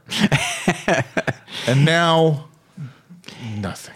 So we probably should start wrapping up. Sorry for being so political, everybody. It's just it's on my mind. It was mentioned. It's on everybody's mind these days. Everyone thinks they fucking know what's going on, and by the way, they don't. Yeah. It was brought up by Julie Maya Rudolph. She'd host. I think she's great. Her and Kirsten Wiig, or just for her by herself. I do. I adore Maya Rudolph in everything, by the way, whether it be SNL or The Good Place or when she's been on. When she was part of the Rentals touring band, the way she sang "Friends of P." Is that actually true? Yeah, she was in the. She's not on any of the records, but she was. The stuff part of the is weird to me. She does. I don't know. I was the kid that always read the back of the cereal box. That's my secret. Of course you were. You say kid. I'll bet you still. No, read the I don't back of have the cereal. I only have bacon and eggs. I try to keep it paleo. Yeah, I'm right I there haven't with had you. like cereal, maybe 10, 15 years. Yeah, it. I'm miss those boxes. I gotta get back on old Atkins. I've let myself go for a while, but anyway, I do like cornflakes, but it's just bad. It just sticks. Cornflakes, the most boring of all the cereals. You think that's boring? Yeah. You ever had Mueslix? Oh yeah, no, that's mind. like licking a tree. But if you add milk to that tree, you're fine. I never had milk with cereal. I've never had milk. I've had milk with cereal, but you just eat dry cereal. Mm-hmm. Huh. That's interesting. I feel weird about milk on a spoon. Like that always just seemed wrong to me. It's just like morally wrong. I don't know. No, it's just like, why is milk on a spoon? Milk goes in cups. Yeah, milk goes in cups. Okay, I see. It felt weird to me as a kid. Oh, not according to Joaquin Phoenix. Milk doesn't go anywhere. Guys, no milk. Again, I'm not actually totally against what he was saying. Sure. But I'm fucking glad milk. What if the next commercial was for milk? And then suddenly Kraft is calling up ABC. It's like, you get that anti-milk shit off. Yeah, then Patty Chayefsky comes on. It's like, the Academy doesn't have to be about anti-milk. People are like, he's dead. He came back to make this speech. I picture the Kraft guy. Obviously, he's got a big stogie in his mouth. It's like, you tell that Phoenix son of a bitch that I pay his salary. Hey, if it wasn't for whole milk, that Phoenix wouldn't rise. Let me tell you something. Voices. What I was going to say is Maya Rudolph, I adore her in a lot of things. I will say, I think she's at her best when she is reacting to other people. Then have it be her and Kirsten Wiig. You know what? Wiig, yeah. What if that show with her and Martin Short actually took off? I did enjoy that show. So they would. Well, I guess that was an NBC show. So yeah, the Oscars would have to go back to NBC for them to do it. But maybe she gets an ABC show. Maybe Up All Night comes back. This time on Martin Short could host the Oscars. I bet he doesn't have anything. Martin Short and Steve Martin. Sure, I mean, they do that. They do that 2-man show now. Oh, do they actually? Yeah, oh, that's right. Yes, special. yes. Yeah. Okay, so just as far as they don't want anyone that feels old, like Billy Crystal and Steve Martin and Martin Short. They probably just feel old. I guess so. I mean, I know that they are. They're all like in their 60s at least. Yeah. When I think of Martin Short as just like so like energetic. I don't think of him as old. No. Steve Martin definitely seems older at this point, but he always has had like a quiet, white hair. Yeah. But so one thing, just looking at my notes here, one thing that I did want to mention, I do really like. Rather than show specific clips for like the acting nominees, instead they did this blending, this montage thing, mixtape, which I really liked. And they had the things speak to each other. We had Burt Reynolds say like, "Don't lose yourself," and then Eminem comes on and does "Lose Yourself." Yeah, that was that felt That a little Burt Reynolds ham-fisted clip to was me. mic'd better than Eminem, but Maybe his mic worked fine, but he was just saying nothing but terrible profanities at the beginning. whispering. He was just like, "Hey guys, Or he's like, come on, Marshall, you can do it. You can do it. oh come on, mom spaghetti." But yeah, no, I really liked those montages because it also takes the performances and finds like a commonality to them. Like for like supporting actor, you've got Laura Dern talking about motherhood. Then you've got Scarlett Johansson and Jojo Rabbit, Kathy Bates. Yeah. Like it brings those together, and you're like, oh wow, this is like. I'm noticing if I don't know if they planned this at all, like in the nominations themselves. I don't think they planned this at all, but we've found a real common theme here. And then like with Best Actor, you have like these 5 performances, like 4 of them are just like so tumultuous and all that. And then you've got this Pope character. Yeah, he's a real person. What's up? He's a real person. No. Pope? What? Yes, he's the 2 Pope. Anthony Hopkins was He's Pope one 1. Pope. He's Pope 1. Yeah. Yes. And then he was Pope 2. The Cat in the Hat shows up and says, "I'm here with Pope 1 and Pope 2. And they'll help clean up around the house. one thing that I did. And clean up certain accusations as well." That was very W.C. Fields, by the way. And clean up certain accusations as well. One thing I did find funny was when we saw the nominees for adapted screenplay, and it said like the 2 popes based on the play The Pope. And I like the idea that the screenwriter's like, people are not going to understand if we say 1 pope and we've got 2 on the screen. It's going to blow their You can't minds. say the Pope because then people say, "Oh, is this a young Pope?" And you'll be like, "Oh, shit, it's not a young Pope." Well, if it's not a young Pope, certainly it's a new Pope. Well, one of them's new. And you got, guys, I got it. The 2 popes. And then after the credits, what shows up? Bam, 3rd Pope. What were we Get ready for the sequel. 3 popes. Ratzinger's still alive, right? He's still alive. Yeah, he's Yeah. probably living in a mansion in Germany. Probably Sure. won't speak to anybody. Makes sense. I wonder if he's seen the film. He has some notes. Hey, lighten up this scene. He calls up and he's like, I didn't know who the Beatles were. Still don't want to know. he goes, I'm a also, Rolling Stones man. I don't know if you guys know if I was and in fact still am German, not British. That's the thing. Jonathan Pryce did an accent, yeah, Argentinian accent. Yeah. Anthony And Hopkins was just like, couldn't be bothered. He wanted to go back to Niblo, his cat Niblo. Anthony Hopkins on Twitter, folks. Absolutely great. Him and Sam Neill. I will. Oh boy, I'll have They're to the check best. They're the best use of Twitter. Anthony Hopkins will just play the ukulele, or he'll just show up with his cat Niblo. It's wonderful. Niblo is such an adorable name. The Will Ferrell and Julie Louis-Dreyfus bit was funny. Like, I mean, it made us all want to go see Downhill. fucking movie. Yeah, Downhill. The only thing in my head was Force Majeure, but I know that's not. They As it didn't should call be. it that. yeah, no, it's. I enjoy. I feel like you put Will Ferrell and Maya Rudolph together. I think we've got some good hosts there because I enjoy both of them, and I think Will Ferrell, like when he's gone back and forth with like another presenter, I think it works really well. And just like when they talk about how much they just hate editors, I thought that was hilarious. And then we got James Corden and Rebel Wilson dressed as cats, and that worked for me actually. I don't know.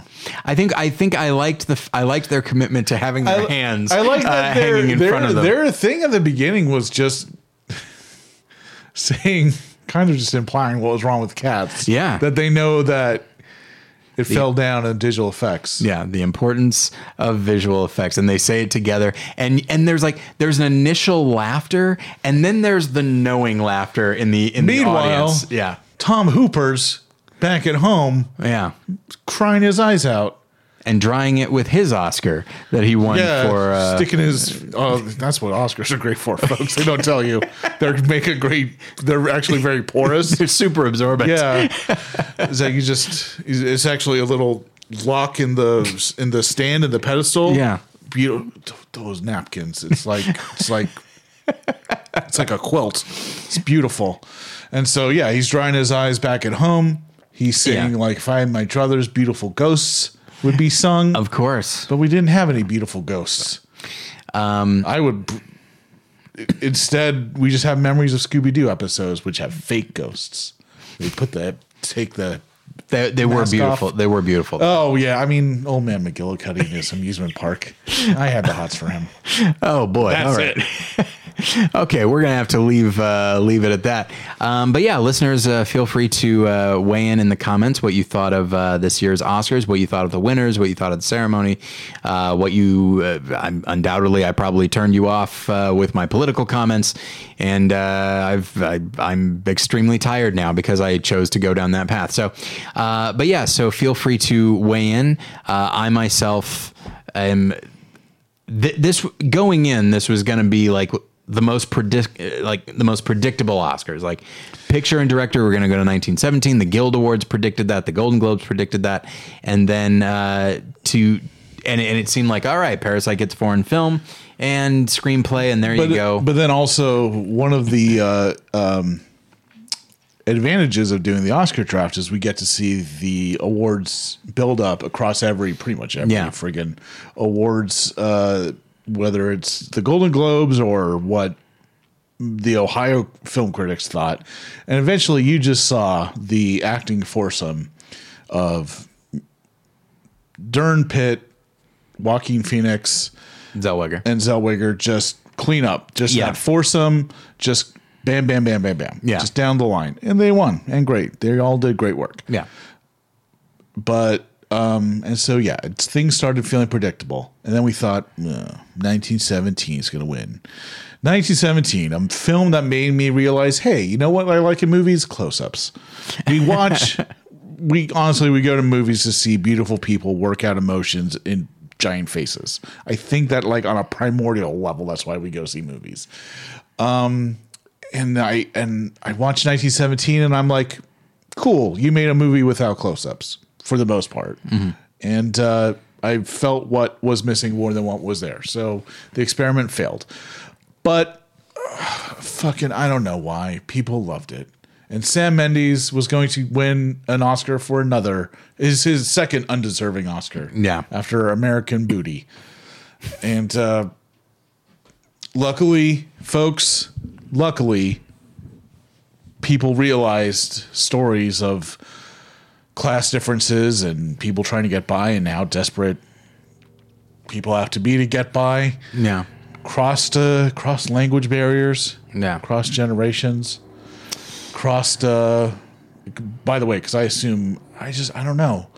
I feel like maybe this is because of the way when I talk to my parents, who, by the way, are dirty immigrants, but they have trouble with films with subtitles. And I'm going, what the fuck is the problem? You can read, can't you? And then, after you turn 50, your eyes go to hell.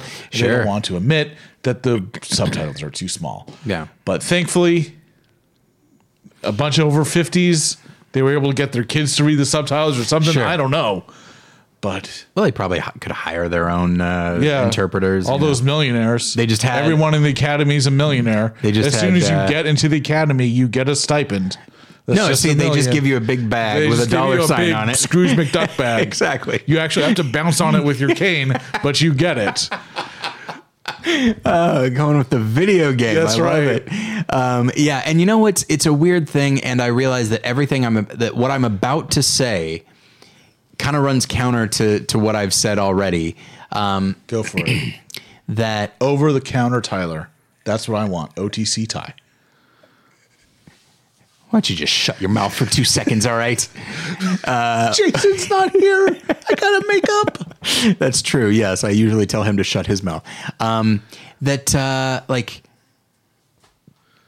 been talking, critic people, we've been talking about Parasite for months now, and now and it was just such a shoo-in. It's like, oh, it's going to win foreign film. That goes without saying, and it's going to win screenplay. Good for them. Yeah. Good for him.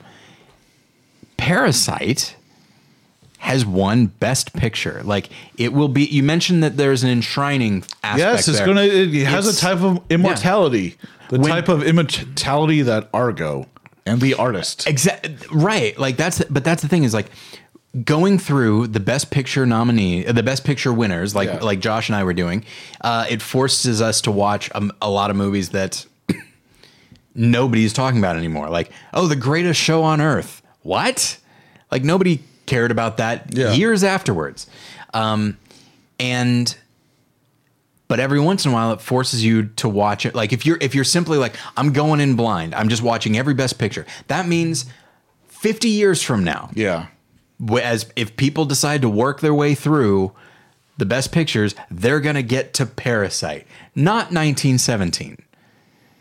1917, I think, is a fine film from a technical standpoint. I think it's ambitious, and I appreciate that. It's a curiosity. I think there's a lot of commitment involved, specifically by the actors, and I don't begrudge them that at all. But at the same time, I actually feel like Parasite's ambitious in a different way, and I think it pulls it off perfectly. I think it is a damn near perfect film, and now if someone's going to go through and watch every Best Picture winner, they now have to watch Parasite, and they will be all the better for it. And so I'm very excited about like this small sliver of like Hollywood history, and that Parasite, a non-Hollywood film, is now firmly, undeniably a part of it. And also, if they're going, if they're starting at the beginning with Wings and they don't mix it up and just start watching the sitcom with Tim Daly,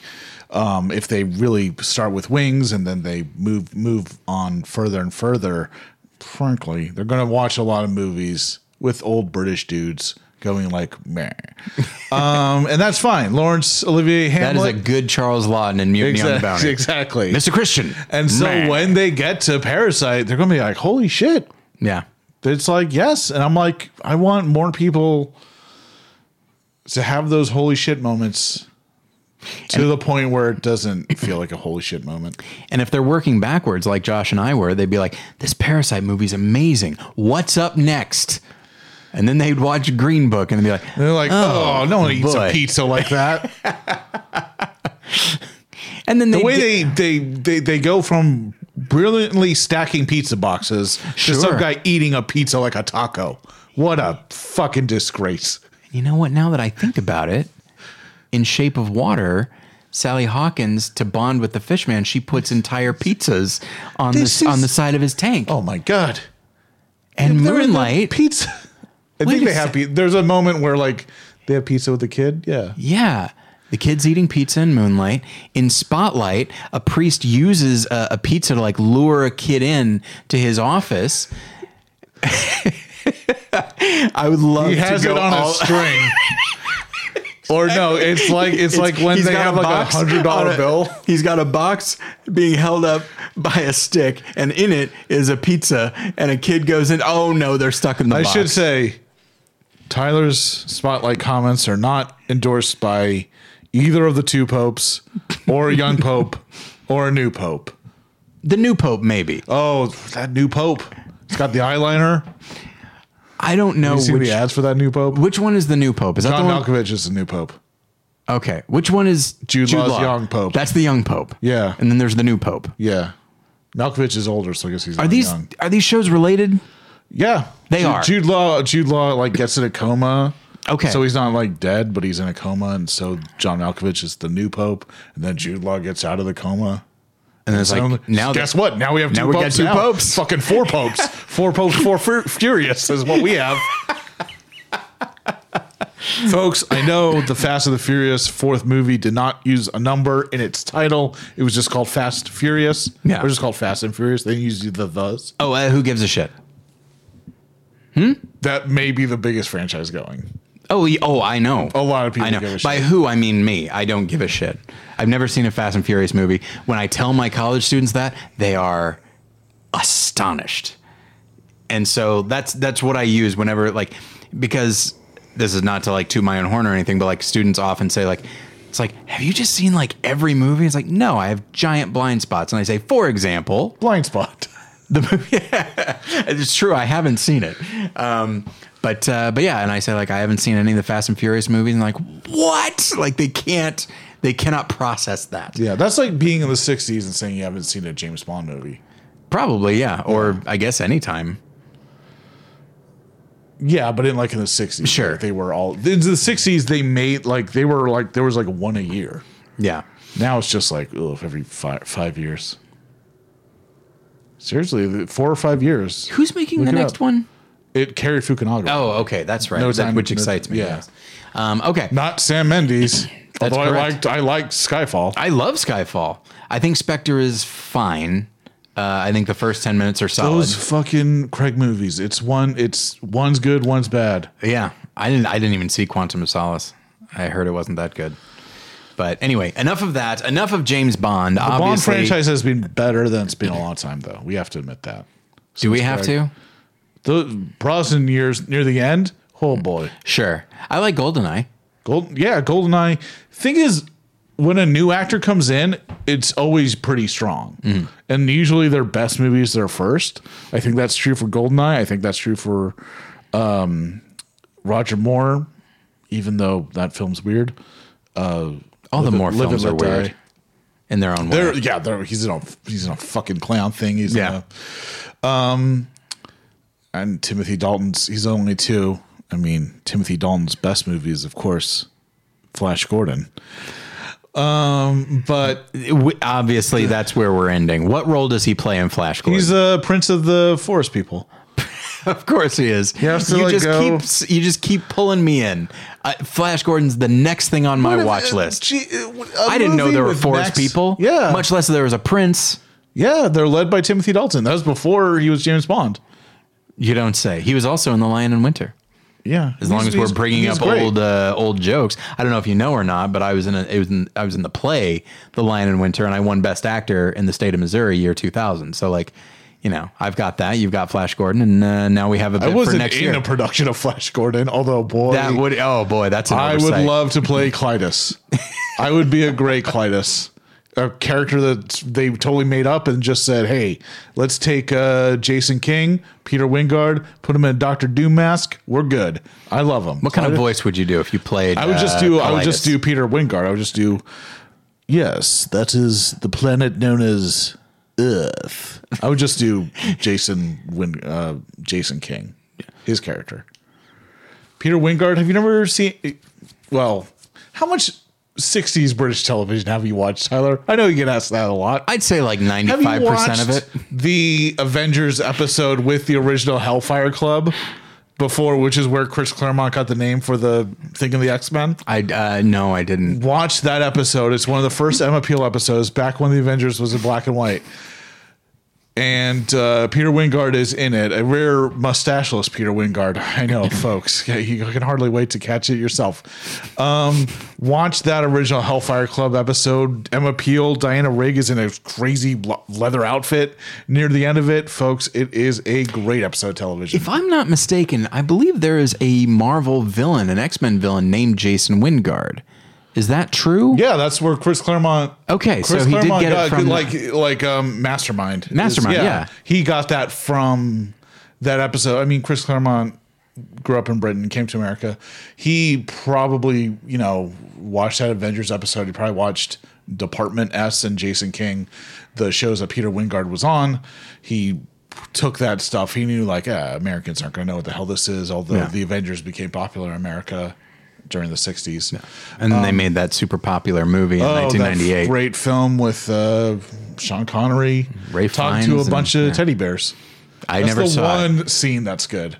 He talks to teddy bears? Yes. Like actual teddy bears? He has all these rich people in as part of his plan, but he wants them to keep their identity secret, so they all have to dress as teddy bears, and they're all around a boardroom. And he's also in a teddy bear thing when he takes his head off and he goes like, I've gathered you here, but all your identities are secret. I should say that is very close to how the original Avengers were. It wasn't quite that silly, but it got there in terms of humor. But the rest of it, oh boy. Well, they sort of kill Emma Peel and try to bring her back. I don't know. And they have Jim Broadbent playing Mother. And of course, Mother wasn't in the Emma Peel episodes. He was in the Tara King episodes. So why was he in a movie where it's Steed and Peele? They should have saved them for I love that comedy group. That show on Comedy Central, Steed and Peele. I'm sorry. Great. Did I bother you with a thing that I just said? No, it's fine. It's fine. Okay, thank you. All right. It's just like you. I'm sure you have a lot of 56-year-old listeners who grew up watching old spy stuff, and they love the fact that I'm bringing up old British spy shows. I imagine, folks, if you want to talk to me about Danger Man, you can get me at iBrill on Twitter. We can talk. Well, Danger Man was what it was called in Britain. It was called Secret Agent Man in America. That's where you get the song. Of course, Patrick McGoohan was wonderful there. You could say he took the character and made that the character The Prisoner, but we don't really know. But it's fun to think of it like that. It is fun, isn't it? And of course, if you want to talk about the Columbo episodes that Patrick McGoohan did, he starred in a few. He actually directed a few. It'd be great. He was the king in Braveheart. I know that, yeah. The trouble with Scotland is that it's full of Scots. I remember liking that line and his delivery of it. All right. Braveheart, winner of Best Picture. Talking Oscars. Exactly. What did you think of the ceremony? We all brought it back, and I thought, well, I was sad that Flash Gordon didn't win. And you might say, Ian, that movie came out in 1980. It probably didn't have a chance. And I'm like, yeah, I love an underdog. Is that so wrong? Yeah. Yet again. You know what? I'm hoping for next year. Why haven't you seen that fucking movie? This is the one you latch on to. There are so many movies I haven't seen. Great. Here's the thing. Also, for the record, I did see it when I was a kid. I have no memory of it. Not fucking. I remember Flash. Yes. I remember that. And that's it. I remember hating it. You know what? If I'm being honest, I probably didn't watch all of it. I probably turned it off because I didn't like it because, frankly, as a kid, I probably didn't get what it was doing. If I were to watch it now, I would probably enjoy it in the same way that I enjoy Sky Captain, The World of Tomorrow, and The Rocketeer, and that sort of thing. I think I'd probably like it quite a bit now. Yeah. But now, I'm making a promise to you, myself, and the listener, I'm never going to see it. Well, because of you. Because you push too hard. Well, you know what? That just means you're probably going to go out and see the movie that I wanted you to see all along, which is Star Crash. Oh, no, I just watched it. A wonderful film with Jerry Spinelli and David Hasselhoff and Christopher Plummer. I know Star Crash. And that is the true... They're basically Star Wars for queer kids, is what I wanted to say. That's why I love them, but it's also like Star Crash and Flash Gordon, they're Star Wars for weirdos. Star Wars feels like it's for We've been recording so long. I don't want to bring this up, and yet you've put me in a position to say Star Wars feels like it's for cool kids. When I was a kid, so my parents would rent movies that they thought we would like and then record them onto like a blank VHS tape. They did it all the time. One of the things, and when you're a kid, you just watch whatever's available, and you don't know you don't know that like, oh, this terrible Star Wars Roger Corman ripoff, this Star Wars ripoff that is a Roger Corman movie. Like, you don't think in those terms. You just think of it's more of the thing. Are you talking about Battle Beyond the Stars? No, the one. What were you talking about? I'm talking about Space Raiders. Oh, okay, okay. And so like, I loved Star Wars, and this was just more of that. Yeah. And so I just loved it. I loved watching them fight. Like, I wasn't thinking about budget. I was just thinking like, hey, little alien character. That's fun. And yeah, I adored it. Have you seen Space Raiders? I've never seen Space Raiders. You should check it out. I will check it out. You know what? We're going to have a double feature. You're going to come over to my house, whether you want to or not. We're watching Space Raiders. Sounds and we're like watching your boy's getting kidnapped. We're watching Flash Gordon. I'm not against that. All right. We're doing it. I love Star Wars ripoffs, and I like Star Wars. I think Star Wars ripoffs get the spirit better. Let me ask you this: when you're talking about a Star Wars ripoff, does it have to take place in space? What do you mean? Well, what else? What? Give me an example. Willow is a. It's I don't Lucas, consider that a ripoff because George Lucas originated it. But I do from like Willow. from a story standpoint. Like, I mean, that's Willow. There's a Han Solo. There's a Mad Mardigan. That's him. But I think that's Lucas trying to recapture process Tolkien. Sure. Where Star Wars is him processing really Kurosawa, but also Dune, Frank Herbert's Dune. Whereas I think Lucas, like a lot of baby boomers interested in fantasy, read Tolkien. Yeah. There are like certain shots when you have like Willow has the army of little dwarfs. Yeah. Sorry about that. Little dwarfs. I didn't say like seeing little dwarfs. It's an oxymoron for one. But when you just see them walking, I'm like, oh, before there were Lord of the Rings movies, you'd be like, you could fool yourself into thinking like this is Lord of the Rings. I think that's Lucas basically paying tribute, I guess. But also I just want to say like, but trying to work out his But from level. a story standpoint, still thinking in the same terms, but just like, so not necessarily a ripoff. It's just that Lucas likes the same things in 1988 that he did in 1977. Yeah. And is just filtering it through this other, because like even the character of General Kale, named after Pauline Kael, obviously, with his little mask, like even he's not nearly as effective as Darth Vader, and he's not as high profile. But again, like you've got this villain in a mask, and he needs to be, killed and all that sort of thing. So, and there's an Emperor type character with Bath Morda, and I liked it. I loved it when I was a kid because, of course, it pushes all the same buttons. Recently, at a big like 70mm showing, and Ron Howard was there, and something like that is really fun to see. But before it was on Disney Plus, I searched everywhere for that Willow DVD because that was a film that was not streamed for a long time. Yeah. And I remember that being on like KCAL 9 or KTLA 5 for some reason all the time. Yeah. And it would always show the scene where they're on the sled on the snow crashing into the little hut. And I'm like, dude, this is so great. And then there are the Ewoks movies, which I, as a kid, found terrifying. The first Star Wars films I watched were those movies.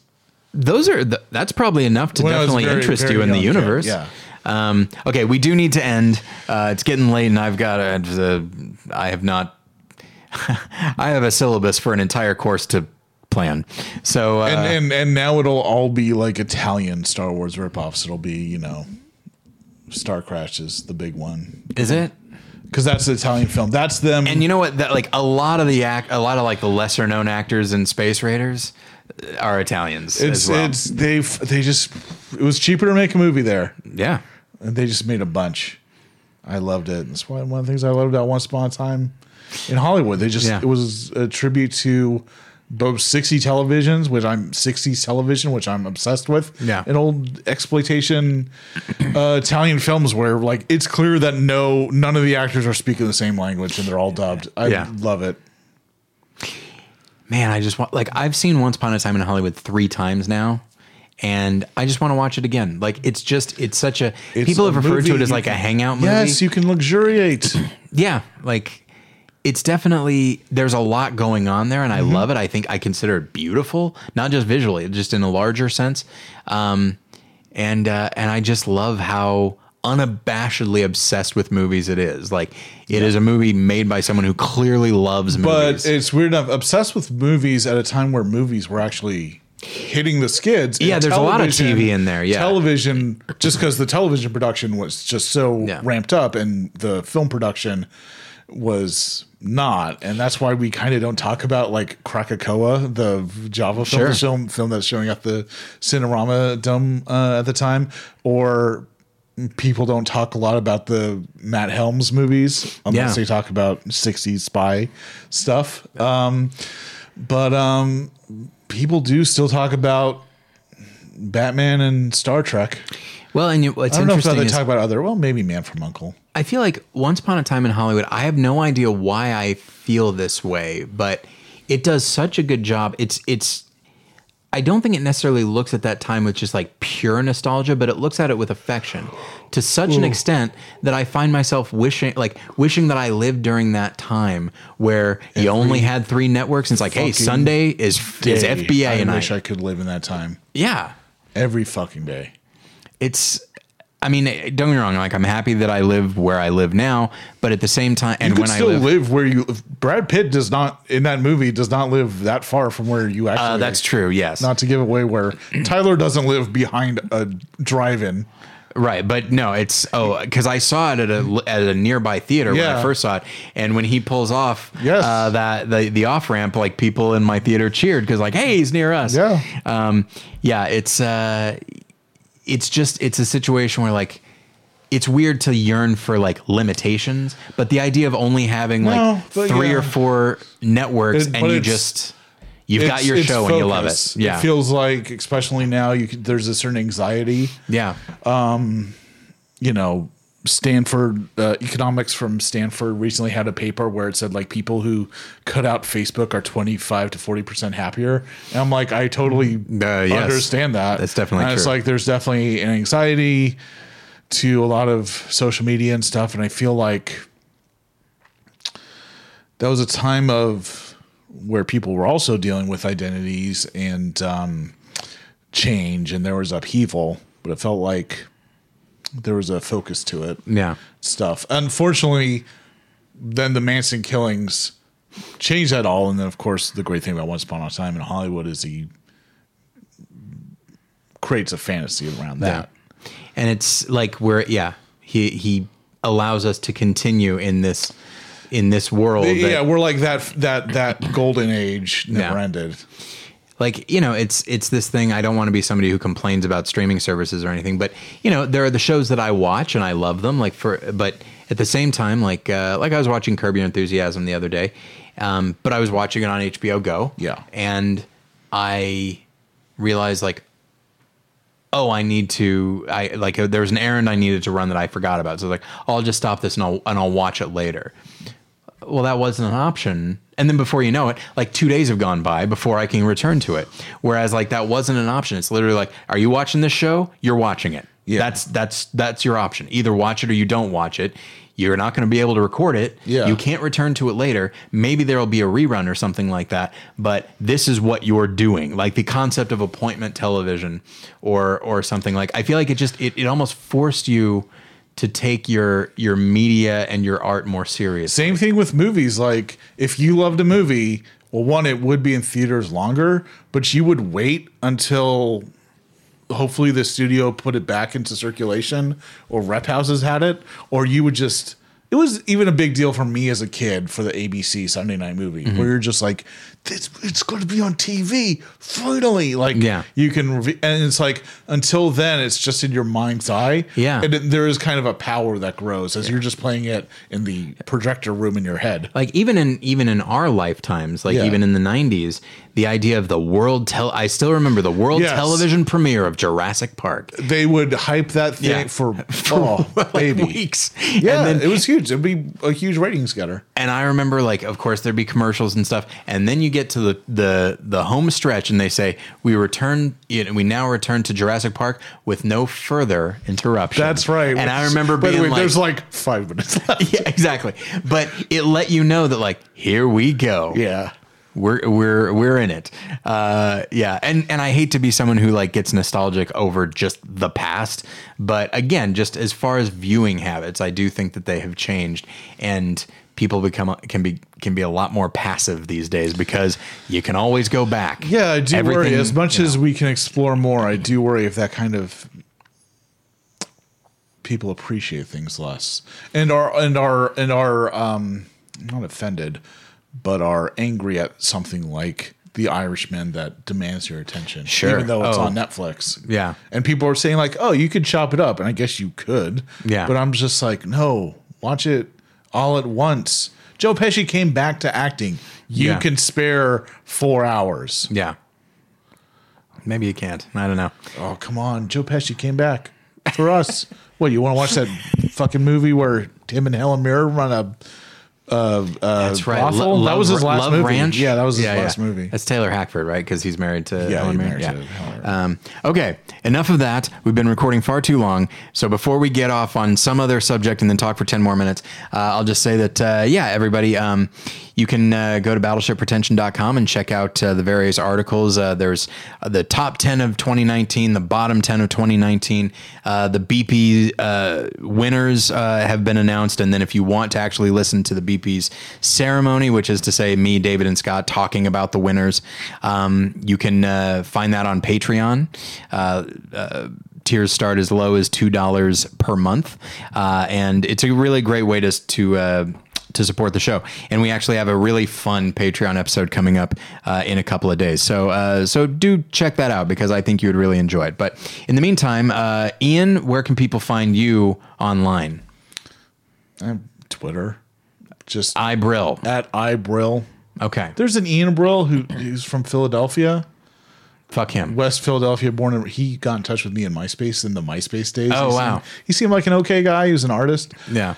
But it's just iBrill. You can think of, which is, an easy way to remember my name, but also turns me into an Apple product. Sure. The iBrill.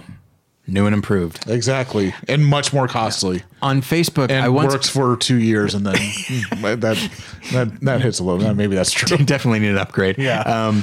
The quick story, and then we'll finish. I was on Facebook a few years ago, and I got like an invitation to a Facebook page, and a group at the time, a Facebook group, and it was the Tyler Smith group, which is everybody in it was named Tyler Smith. Oh, boy. So I was like, sure, why not? So I joined, and then I just saw and the posts there's nothing offensive or anything like that. They're all just so random. I'm like, what the hell am I doing?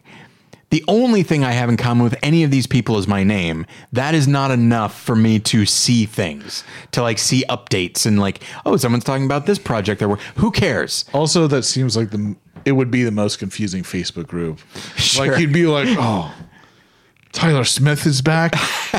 I mean, I like it when Tyler Smith posts and Tyler Smith's okay. But when Tyler Smith comes in, Jesus Christ. My name wasn't Tyler Smith, I swear. Well, the sad thing is in that situation, I'm talking about me. It's like, this Tyler Smith guy's the worst. Oh, shit, that's me. All right. Anyway, listeners, feel free to weigh in.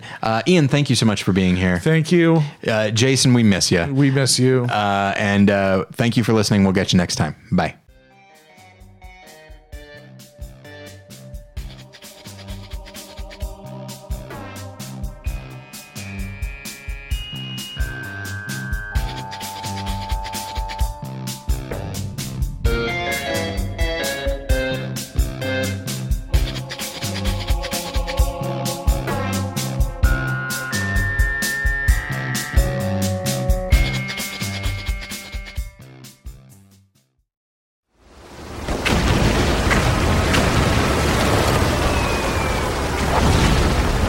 This program is a proud member of the Battleship Pretension Fleet.